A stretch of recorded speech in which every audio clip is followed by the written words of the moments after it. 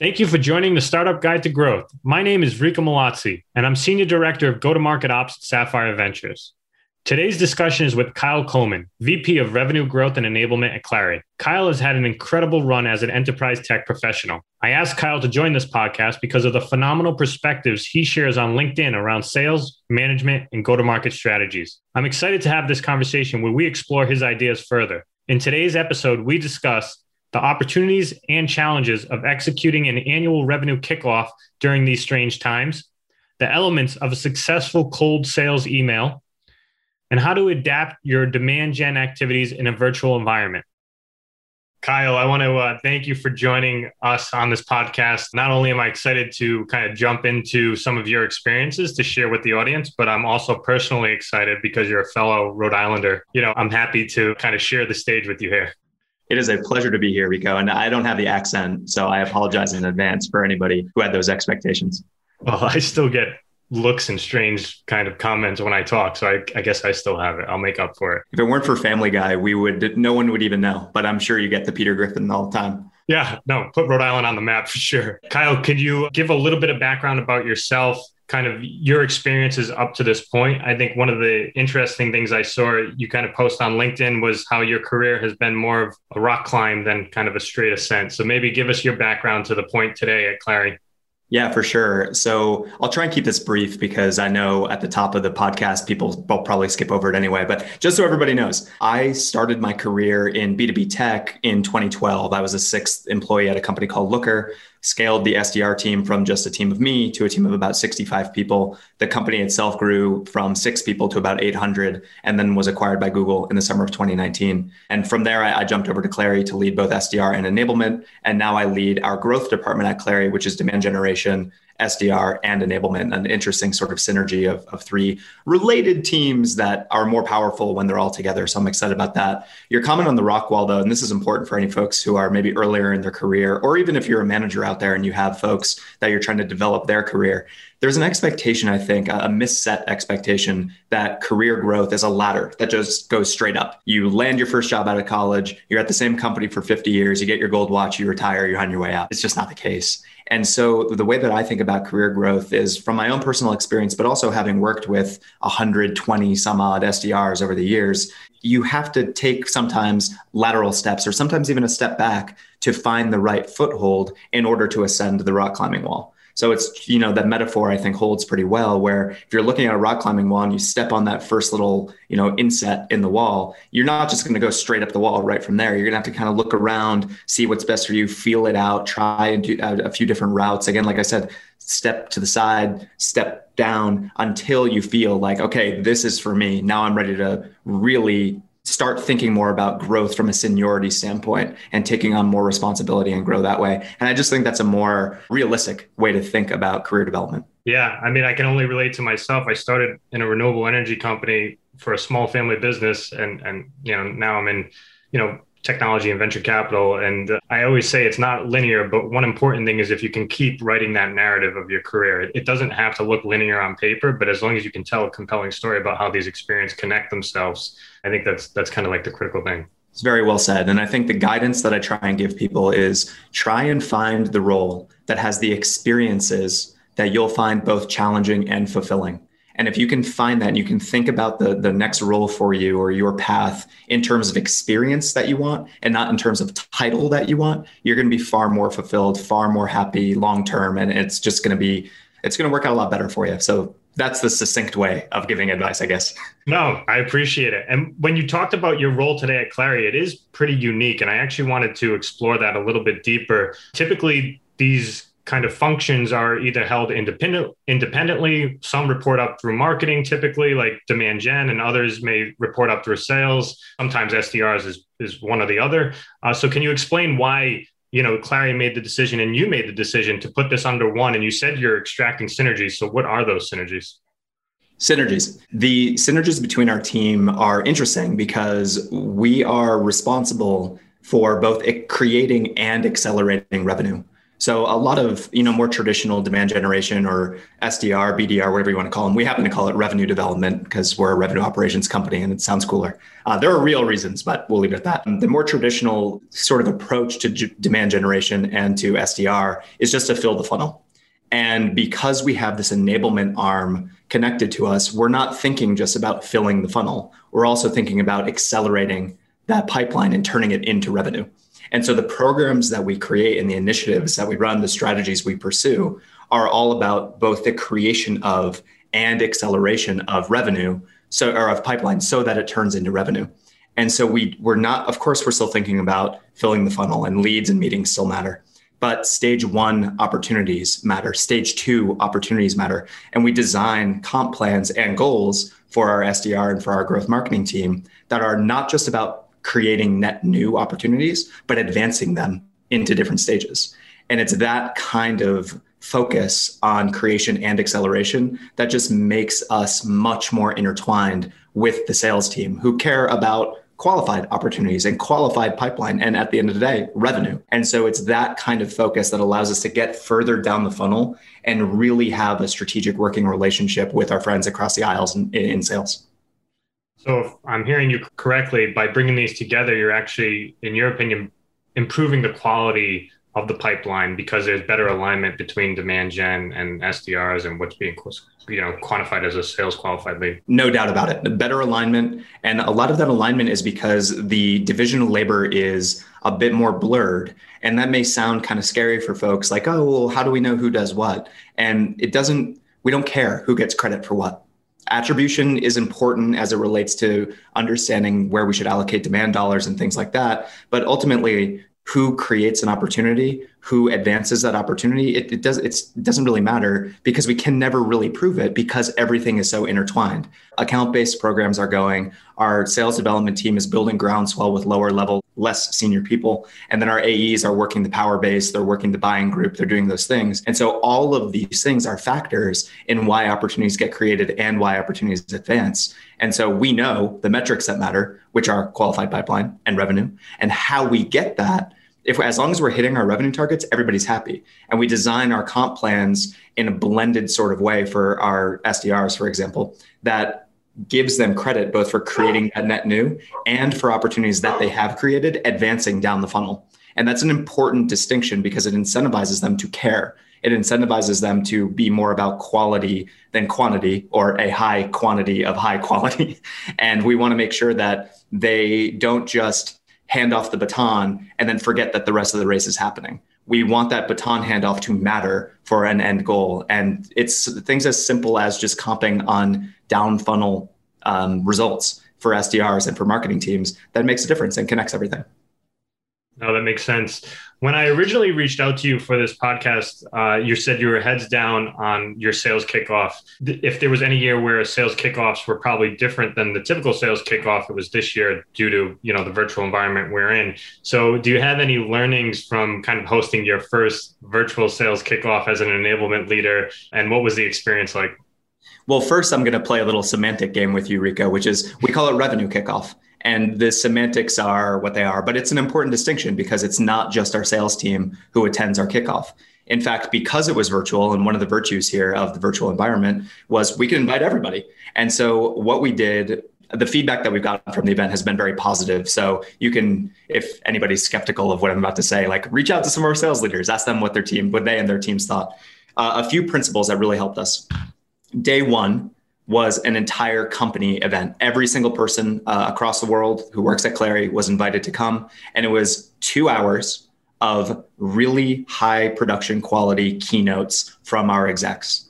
And the reason that I emphasize the high production quality is because we didn't want it to feel just like a long all hands. We wanted it to feel different. And so we got a production company. They did all the COVID friendly things for the folks they filmed on site. They set up remote shoots for our remote execs. And they had, the different camera angles and all this stuff. And it was just much more engaging. And the other thing is that we gave the guidance to our execs to say, this is not an all hands meeting. This is not a tactical, what are you working on this month, this quarter? This is visionary. What are we as a company hoping to make happen this year, in the next 5 years, next 10 years? And so it was an inspirational day one. And it was a really nice introduction to a lot of new folks who started at our company at the beginning of the fiscal year. So that was day one. Days 2, 3, and 4 were all not full days, not half days, somewhere in between. It was maybe 5 or 6 hours of content. Never more than 90 minutes straight of content without a break. There has to be a break. You have to give people time to go take their dogs out and take care of their kids and like do the stuff that you need to do when you're working at home. So that was super important. And we also had high energy, high velocity sort of presentations that had a lot of different speakers. So the longest monologue that any single speaker had was maybe 5 or 8 minutes. And then in between that, in the presentations, we had people jumping on stage, getting booted off stage, coming in and out, telling 1 to 3 minute sort of stories, win stories, basically, about their experience at Clary. And then right after those presentations, we had breakout groups and breakout working sessions. And I think something that we did well with these working sessions was we pre-designated groups that were going to work together for the entire kickoff. So all 3 days, days 2, 3, and 4, the same 10 to 12 people were working together in these groups. And we designated in advance a captain of that group to make sure that the conversation was actually happening and that they could then come back and represent their work when we reconvened and talked about what we talked about at the workshops. So I think a lot of times people set up workshops and they're like, the groups will take care of it themselves and it'll all work itself out. And, if we just randomly assign people into groups, no, you got to be more thoughtful about it than that. You have to be thoughtful of who's working with whom and make sure that there's some adult in the room who's going to kind of rein things in, take the notes, and then present the work back. So long way of saying it was a 4-day event, 2 hours the first day, about half to 3/4 days for the next 3 days. And then the last closing session we had was a conversation with a couple of our board members, which was awesome. Just hearing about, it was like being in a board of directors meeting. That's the feedback that we got. So it was our CRO moderating a conversation with 2 of our board members. And they were just talking about the vision for Clary and the impact that Clary has on their on the industry, their portfolio companies, whatever it is. And it was really great. So if you can hit on some of those themes, keep it fast paced, provide breaks, provide food, you will be in pretty good shape. I like 2 things I think you touched on is good diversity in the way the content was served. And then also ownership. By doing that captain's kind of group setup, it created ownership on the delivery of content and the outcomes. So I really like that. And you mentioned, glass half full, you were able to encompass a lot wider group of the company to participate in this. You think moving forward, it will stay virtual even when we hopefully get back to normal sometime soon? So it's interesting. This is a difficult conversation with our finance team because I know finance loves it. Yeah. Kickoff last year was twice as expensive as kickoff this year, and we involved more people. But, we tried our best, Rico, to kind of capture or manufacture that the relationship building that happens at kickoff by having little networking groups and, coffee talk in the morning and, DJ sets and hangouts in the afternoons and night. And it's just not the same as, sitting around a fire outside and just shooting the breeze with people that you meet, once a year, maybe 4 times a year if you're traveling for QBR. So you just can't replace that face-to-face contact. And I feel like as well received as this event was, it's always with the caveat that's for a virtual event, this went really well. Yeah, right. But nobody is saying we need to do, nobody except finance is saying we need to do this virtual event from here on out because people still miss that interaction. Well, we'll see. Fingers crossed for next year's revenue kickoff, RKO. Yes. RKO, that's right. We'll see where it is, hopefully in person. One of the things I kind of really appreciate is you put a lot of thoughts out there. I think I've heard people call this putting breadcrumbs out there on your thoughts on SDR strategies that you put out there on LinkedIn. Can you dissect for me what the perfect elements of an SDR outreach is? And then how do you coach and encourage that behavior? Oh man, how much time do we have? Give me the Cliff Note version. Yeah, the Cliff Notes version. So if folks are interested, please feel free to connect with me on LinkedIn. I try and share the best work from our team because they deserve it. They're doing incredible work and they're writing these really impactful emails that are getting responses from executives. So if you want to see examples of a team that's doing it right, I take a lot of pride in the work that our team does. So I share a lot of their work. The elements of a really great SDR email, in my opinion, it needs to be short and sweet. 125 words is the max. Subject lines need to be really short, somewhere between 1 and 3 words is a sweet spot. Ideally, if your subject line kind of bleeds into that first line of your email, you're doing something right. The first line of your email is super important because you can see that in the preview before even opening that email. So don't waste time with the hope this note finds you well or crazy on these times are unprecedented. Like cut that nonsense out and just get straight into the personalized bit that shows the recipient that you've actually done some work to research who they are or what they care about. So immediately start using the you and your type language instead of the I and we and our type language.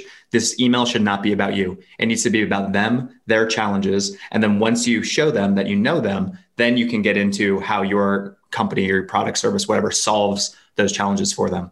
So short subject line, intro that's personalized. And then the thing that I think our team does really well is they'll take the research that they've done and they'll transition into Clary's value prop in a really artful and intentional way. So what I mean by that is sometimes you'll see people, and I actually just got a note like this the other day where it's like, hey, you're an avid runner. Have you ever done these trails in Colorado? And I was like, wow, this person actually read my LinkedIn profile. Cool. But then literally to transition to their prop, they said, anyway, here's what we do. And I was like, oh no, you're so close. If they would have taken the running, the just a line about running and just say like running a race, our company, blah, blah, blah, blah, blah, and transition that way. So that's what our team does really well is they'll find ways to transition from research to value prop. And that your second question, Rico, was how do we help our team do this better? And there's the myth of personalization is that every email needs to be 100% bespoke or unique every single time you send it. And that's just simply not the case. So what we do is we have a Slack channel where every time somebody writes a note that they're proud of, whether it gets a response or not, they share that note. Then what our managers do is they take that transition line and they add it to a little glossary that we have. So we have this glossary now of like 100 different transition snippets for when you find that somebody likes basketball or lacrosse or is from Nebraska or went to this university or whatever it is. So next time you're doing research, you find out that somebody is youth basketball coach or whatever. We have an email for that. And so that is the means of scaling personalization. It's a different type of templatization that still requires you to do research, but also requires a lot of teamwork and a lot of working together so that everybody understands what options they have at their disposal and understands what's working and what isn't. And the other, I'm almost done. Oh, this is great. I'm taking notes. Really important thing here for the managers or the sales marketing leaders out there. You have to let your team write their own emails. And I know that some people may be a little apprehensive about that, but it's super important for people to sharpen their skill set this way. And you need to trust them to be able to do this work. You need to train them to be able to do this work. You need to hire people to use their brains and not just hire them to hit send or to make dials. Like this skill set is super important. And they know how to do it better than you do because you're not doing it. And so I'm always wary of offering my advice because I haven't been an SDR for 7-8 years, whatever it is. The folks that are doing it today, they teach me how to do it today. I don't I can teach them principles. I can teach them things that I have worked in the past, but they're the ones that are constantly evolving the process in a bottoms up sort of way and ensuring that the work that they do today is related to, but not the same as the work they're doing next month. And they're always the ones that are the change agents and empowering them to be thoughtful and to be the ones that are evolving your process. That's the secret sauce to having an engaged team. I love the knowledge base you've created with those email templates because personalization is key, but it takes a lot of work. And if there's ways you can shortcut that without degrading the value of the email, I think that's brilliant. And that knowledge base sounds like it's a good way of doing that. Yeah. And I love one other little secret there for folks out there is standardize your research. So, and what I mean by that is look for the same 5 or 8 things about a person or a company every time you do your research. And if you know that you have really solid 5 or 8 emails written for those things, you're going to be good. You're going to be good to go. Like it doesn't have to be different every time. So when I'm training people how to do this well, I say, go to somebody's LinkedIn profile, look at how long they've been in the role, where they went to school, what their company's growth is year over year on Sales Navigator, like those kind of basic things, because we have emails for all of that, and cut your teeth on the easy sort of research. And once you get used to doing this, then you can go a little bit further afield and you can check them out on Facebook or Instagram or Twitter or Clubhouse or whatever it is and get that kind of more nuanced perspective of who they are as a person. But standardizing your research from the jump and just proving to yourself that this is something that's repeatable and scalable is a really important first step. Yeah, that's brilliant. I mean, I'm taking notes myself. I think this kind of advice is valuable, whether you're an SDR role or not. I often tell groups when I do talk to them that like the written word is one of the most powerful things you can learn as a skill. Yes. And I'm still like, I consider myself a novice, but like writing a powerful email, even though people say email is dead, really can go a long way in getting outcomes that you want or getting the actions or the collaboration that you need. So This was great advice. The other thing about, sales development roles is, I mean, it is a job that requires resiliency, dedication. You're going to oftentimes maybe not get a response or hear no more than you would like. How do you kind of motivate your team and have them persevere through some of those challenges? I mean, it's incredibly rewarding, the results, but to get there can sometimes be challenging. Yeah, you said it. So first of all, we make sure that people know that failure is not only okay, it's inevitable. It's something of a rite of passage, even for our team. Like if you're not failing, then you're not experimenting enough. You're not trying enough stuff out. And if you're only failing like 98% of the time, you're doing something pretty right. Like a 2% success rate here is pretty damn good. So like setting those expectations and just providing some levity here. Like, yes, this is important. Yes, we are running businesses. Yes, we're the top of funnel. We're the engine. And in a lot of ways, we're the heartbeat of the revenue engine. But we're not curing cancer here. Like, you don't have to take yourself super seriously. Be professional. Yes. Don't be super formal. Don't kill yourself over the results that you get. Enjoy it. If you enjoy the process, if you can find ways to enjoy doing research, enjoy writing, enjoy those phone calls, and again, if we talk about the career path and growth type mindset, if you're enjoying those experiences that you're getting in this role, and you know that, man, I'm learning a lot about how to communicate, how to write, how to talk on the phone, how to convince people, how to be persuasive. Those skill sets, they stick with you forever. And so I know I would not do what I do today if not for my SDR experience. And so I try and make sure that as many people as possible recognize that they're not just an SDR. I hate it when people say that I'm just an SDR. Or if you're an AE doing outbound prospecting, I'm just outbounding. It's not that big of a deal. No, take it seriously and take pride in this work. It's this foundational, fundamental skill set that's going to serve you super well for whatever you do in your career, inside or outside of tech. So giving people that perspective that A, the work they do matters, making sure that everything they do is contextualized and it's connected either to team, department, or company goals, and making sure that they know they're playing the long game to develop a set of skills that is going to stick with them forever. If you can do those things and constantly beat those drums, that's how you keep a team engaged and that's how you keep them motivated. Yeah. I also like the point you made at the beginning there is just expectation setting, because oftentimes they're not set. And then you think what you're doing is drastically outside the norm when it's probably right in the norm. Right. So, yeah, I've read and listened to a few of your kind of discussions and thoughts around the danger of micromanaging as a manager. So can you describe what you mean by that? Because, I think we all know what micromanaging is, but we all have a different definition of it, and how, you've kind of avoided maybe potentially falling into that trap and what it's enabled for you. Yeah, of course. So my definition of micromanagement is, a definition, I should say, is trying to manage people by what worked for you. So if you, and this is a trap that a lot of SDR leaders, a lot of sales leaders, marketing leaders fall into because they graduate out of the individual contributor ranks into management. And they think, well, I had success as an AE this way, so every other person is going to have success the same way as me. And that's just that's crazy. And I know that this is a trap to fall into because I fell into it. I was a pretty darn successful SDR. I did things pretty well. And I tried to impart my process onto a team of 6, 8, whatever it was, SDRs at the time, early on in the Looker days, to do things exactly how I did them. And people just kept banging their head against the wall. I was like, why can't they do this right? Why can't they just say these words on the phone? These words work. I know they work. They work for me.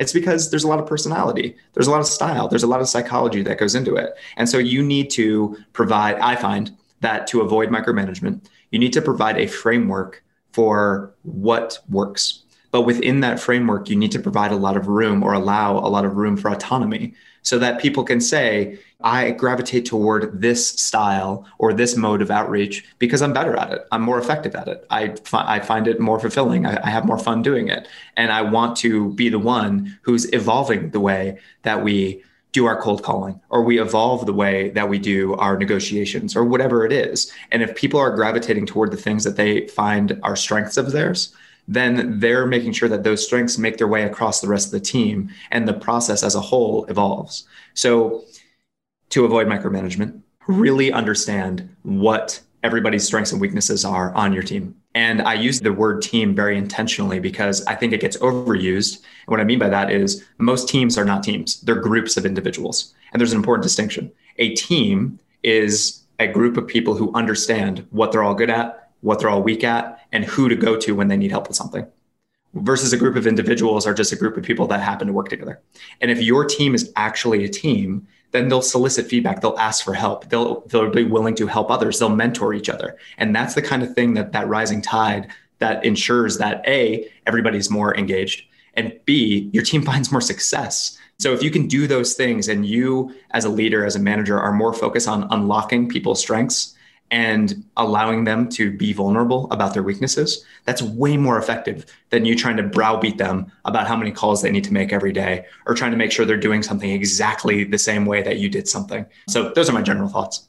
I like that, hiring with the intent of improving the team rather than just looking at that kind of job spec in a silo. That's really interesting. I think, like you said, we oftentimes think, well, this is the way I did it and it worked so well, so this is what everyone needs to do. And that can also bleed over into hiring as well, right? You start looking for people who can emulate the characteristics that you used previously. So definitely can resonate there. I wanted to shift the conversation over to one of your focuses, demand generation, that we talked about earlier. I think demand generation has significantly changed over the last 12 to 18 months as well, as a result of some of the kind of macro impacts and healthcare impacts that we've seen. How has this kind of changed your demand gen strategy? What do you see working in today's environment? And how are you evolving that strategy as a result of things like events just no longer being a demand gen activity? I mean, there's virtual events, but from what I've heard anecdotally is they're a little bit tougher to extract the same value from them. Yeah, who would have thought that a plague would affect in-person events? It's crazy. We used to lean pretty heavily on in-person events too, because we sell to salespeople, and sales folks like the interaction and getting together, for happy hours and drinks and just, talking shop with people that are doing something similar, going through the same trials and tribulations that they are. So that was a big strategy of ours, was those regional sort of meetups. So those have fallen by the wayside, obviously. And then things like Dreamforce and those types of trade shows were always big for us as well. So we've had to forego that. But fortunately, Rika, we haven't had to change our philosophy too much, because our philosophy, even before the COVID era, was really all account-based. And I mentioned already that kind of integration that we have across sales and marketing, and being really hyper-focused on the same set of high-value accounts or high-priority accounts. And so all the work that we're doing now and the energy that we do from a demand gen perspective is all about penetrating the right accounts. We need to be really intentional about which accounts we're reaching out to, or which groups of accounts we're reaching out to, because not all of our efforts are one-to-one. They can't all be. But we do a lot of one-to-few type things to key industries. We do the one-to-many type things to key personas that are all within the same universe of the right accounts. And we have shifted, we've taken that kind of secret sauce of the in-person events, and we've shifted that to a virtual sort of roundtable strategy, where we do webinars, we do the larger, hundreds of people are coming to these things type events. But our more successful events are the smaller scale ones, the ones that only have like 6 people, 8 people there, and everybody's actually talking to each other. It's like being around a table, except you're virtual. And a lot of demand gen marketers would look at that and they would go, 8 people at an event? No, thank you. It's a waste of my time. Yeah, exactly. Like, I have to do all the landing page, and I have to do the event coordination, I have to do the emails, I have to do the invites and all that stuff. It's like, yeah, you do. And it's worth it to do it. Because if you get the right 8 people in a room, we had an event in EMEA last year in London, our London team, 6 people came, 4 of them are customers. So it's that type of thing that if you're really intentional about who you're reaching out to, you're really confident that the message that you have is going to be useful for them, or even just the message they have for each other is going to be useful to one another, then get them together. And that kind of human to human interaction, even though it's via video, is still very valuable. And so shift your mindset away from the more traditional success criteria for demand generation, leads, meetings, volume, and more toward what actually matters now to your sales team, which is the right people at the right time and the right accounts. If you can do that, you're onto something good. And I'm sure finance loves that as well, because it's much cheaper than sponsoring Dreamforce or a big event like that. It is. It does add up when you start to do there are more kind of intricate sort of account-based things that you can do that can get a little pricey. But yeah, for the most part, not having to spend however many thousands of dollars on a Dreamforce booth is a nice thing. For sure. I want to touch upon the last kind of, I guess, vector of your oversight, which is sales enablement. There's tons of methodologies. I know we touched upon it about coaching around SDRs, but I imagine enablement is enabling the whole revenue function. What do you find is most successful for programs generally to kind of, oftentimes sales executives kind of view enablement programs as sometimes more of a nuisance than a productive manner for them. So how do you overcome that? It's a difficult thing to overcome. The pain is real. We're very intentional about a couple things. First and foremost, the enablement programs that we do always have to be revenue impacting in some way. And we always think of them as revenue impacting, but we need the field to think of them as revenue impacting. So every time we do an enablement session, we lead with, this is why this matters to you. This is how it's going to help you close more business or whatever. Here is how this training or this mindset, this philosophy, whatever, this is how it's going to help you. So we always start with that. We design around that main sort of thesis that what sort we do. Yeah. Like your email blueprint, you start with the you. Exactly. Because that's what people care about. They don't want to come to a competitive training that's super remedial and they just learn the things they already know about a competitor and they feel like it's a waste of time. We need to say, this competitor just came out with this new feature and you need to be able to respond to it and show this feature so that you're moving your deals through the funnel. So we're always very intentional about the framing of those things. Secondarily, we never, ever want our in-person trainings to be remedial. Never. And we're intentional about a structure that's been really useful for us. And this was true for our kickoff that we did as well, where we take care of the vocab type work, the definitions, the basic sort of stuff. We take care of all of that in mandatory pre-work. So completing the pre-work for kickoff, for example, was your ticket to come to kickoff. So you had to go do that. And a lot of our kickoff was around things like understanding what a private equity company cares about, because we sell to a lot of private equity companies. And so we didn't want to go and have a live presentation where we were reading a definition off of Investopedia.com about private equity. Like, people would have just not been happy. So we take care of all the foundational stuff in pre-work. We say, go learn about these concepts. Here's some supporting articles, podcast videos. Take as much time as you need to really have a baseline understanding of what we're talking about, so that when we're in the live session and telling stories about how we've sold to PE-backed companies, you get it. It makes sense to you. It's contextualized. And so the live sessions, therefore, almost always, as I mentioned before in the way we did our kickoff, high energy, fast, never more than 45 minutes, if you can make it that short, and about 30 minutes of presentation content, 15 minutes of Q&A, and always narrative-based, always story-based. The less you can make it about just, reading off of a slide about messaging, positioning, whatever it is, the better. You want real people coming in and telling stories of how they've done this in the past, or how this has affected them in the past, or their experience with this concept in the past. So if you can focus on that, you're in really good shape. And then the third component is post-work. So pre-work, understand the concepts, live session, pressure test those concepts with folks who have done it before, and post-work, apply what you learned to your book of business. Tell us about how you're going to use this principle in an active deal that you have. And if you can do those three things, then from an instructional design standpoint, you're really hammering the concept home, and you're ensuring that people find value in all the different segments there, and that there's accountability baked in at the beginning and at the end. so that the managers can actually know like who's taking this seriously, who's completing the work, who do we need to be worried about, who needs to spend more time on this concept. It's just a much more comprehensive way of thinking about things instead of what I've seen a lot of enablement folks do is, all right, it's Tuesday morning, our enablement session's at 8 o'clock. We got to tell them something. And then they just come in and they just like kind of kill 80 or 90 minutes and everybody walks away like, what the heck did we just do in there? So be more intentional. I think I mentioned the phrase before, but if you can think about or learn about instructional design type concepts, you're going to have a much better understanding of how people learn and how people don't learn. And then you can apply those to your enablement processes. Do you have a competitive market team under you that helps kind of fill the pipeline on what you're going to enable over the next 6 months or so? Because not until you give us another round of investment, Rico.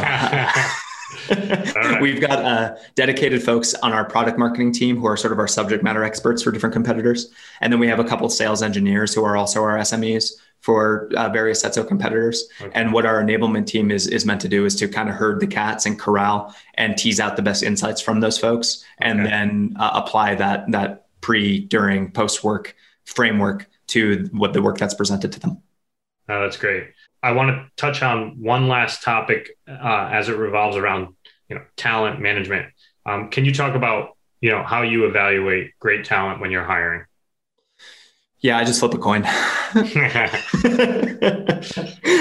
I mean, if you read Thinking Fast and Slow, you might have better odds for some people. Yeah, you're maybe right. So we built, was not just me, an SDR team in Santa Cruz, California.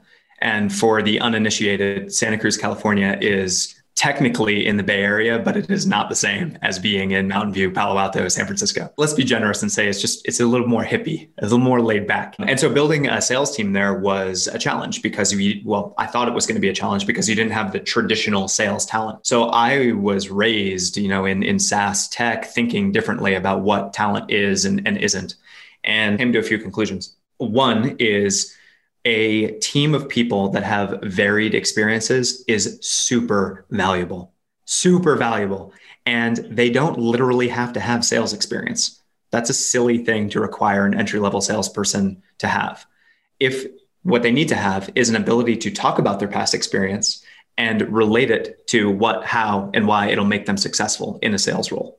And so if you look for people like that, and as a result, we had people that were philosophy majors and English majors and used car salesmen and radio producers and like, you name it, that we came and we saw and we were like, yes, you're the type of person who will work well with the team, who is not afraid to fail, who is helpful to others, who's willing to ask for help, who's coachable, who's willing to change their mind, who's able to change other people's minds. So if you're looking for that type and in the course of your interview, you're assessing for that type of mindset, you're going to be in much better shape. And to put just a final exclamation point on this, a lot of interviewers will ask their interviewee to pitch my product. So somebody's coming in to interview at Clary and they say, sell me Clary, give me the elevator pitch. And I've interviewed thousands of people. And I used to ask this question. And every time I asked this question, I was like, why the heck did I just ask that? They just basically read what's on Clary.com. And what did I expect? Did I expect them to know the product better than me or to impress me with their, like, what am I trying to do here? So I no longer ask that question. I find it completely useless. Instead, I ask people about a passion of theirs. Inside of work, outside of work, whatever. What's a passion of yours? What gets you out of bed in the morning? What's exciting to you? Tell me about it. Pitch me on it. Convince me it matters. And if they can convince me that their passion is cool and it matters and it's impactful and they have the energy and I can see the fire in their eyes, and then I know that they have what it takes to sell my product. I just have to get them excited about my product. So the folks who do that well and can sell me on them are the ones that we hire. And that's, it's no secret. It just takes more time and it takes more energy to vet people that way. I'm curious how many people in your SDR team for Looker also surfed? All? Yeah. 100%. Yeah. Somebody rolls into the office at 10. We had showers in the office. So people would come in, with their wetsuit kind of half down, just walk right into the shower and then come right out to the pod. It's like, wow, that's the dream. That's great. Yeah, that's awesome. At the end of the interview, I like to ask a question totally irrelevant to anything business at hand. So as I mentioned at the beginning, both from Rhode Island, the small but mighty state of Rhode Island. So if someone was going to visit this state, which I highly recommend they do, for 24 hours, what are the things you're telling them that they should do? Oh boy, 24 hours. So it's got to be in the summer. If you're not going in the summer, you're doing something very wrong. And the summer is a tight window. It's what, June through August. So yeah, it's like falls are nice too, springs are nice too, but it's cold. So don't get tricked. Go in the summer. And I say go in the summer because my answer is two words: Dell's Lemonade. Do you know Dell's Lemonade, Rico? Of course. Of course. Is this little truck that has It just knows Dell's Lemonade. I have one cavity. Yeah. It's this little truck that pulls up to the beaches. This Dell's Lemonade truck, a tycoon now, a business tycoon, this Dell. And they pull up to the beaches. It's basically just lemon sugar water. But there's also just like sometimes lemon peels in the cup. And you're like, this is kind of gross, but kind of awesome. I don't know why I like this so much, but nothing better on a hot day. And as a teenager with a little vodka in there, you can't go wrong. Good. That's a good call. I highly recommend Dell's Lemonade as well. Kyle, I want to thank you for bestowing your knowledge not only on enterprise technology sales, but also Rhode Island fun facts. And hopefully maybe we could do it again in the future. It'd be a pleasure. Thanks so much, Rico. Thanks, Kyle.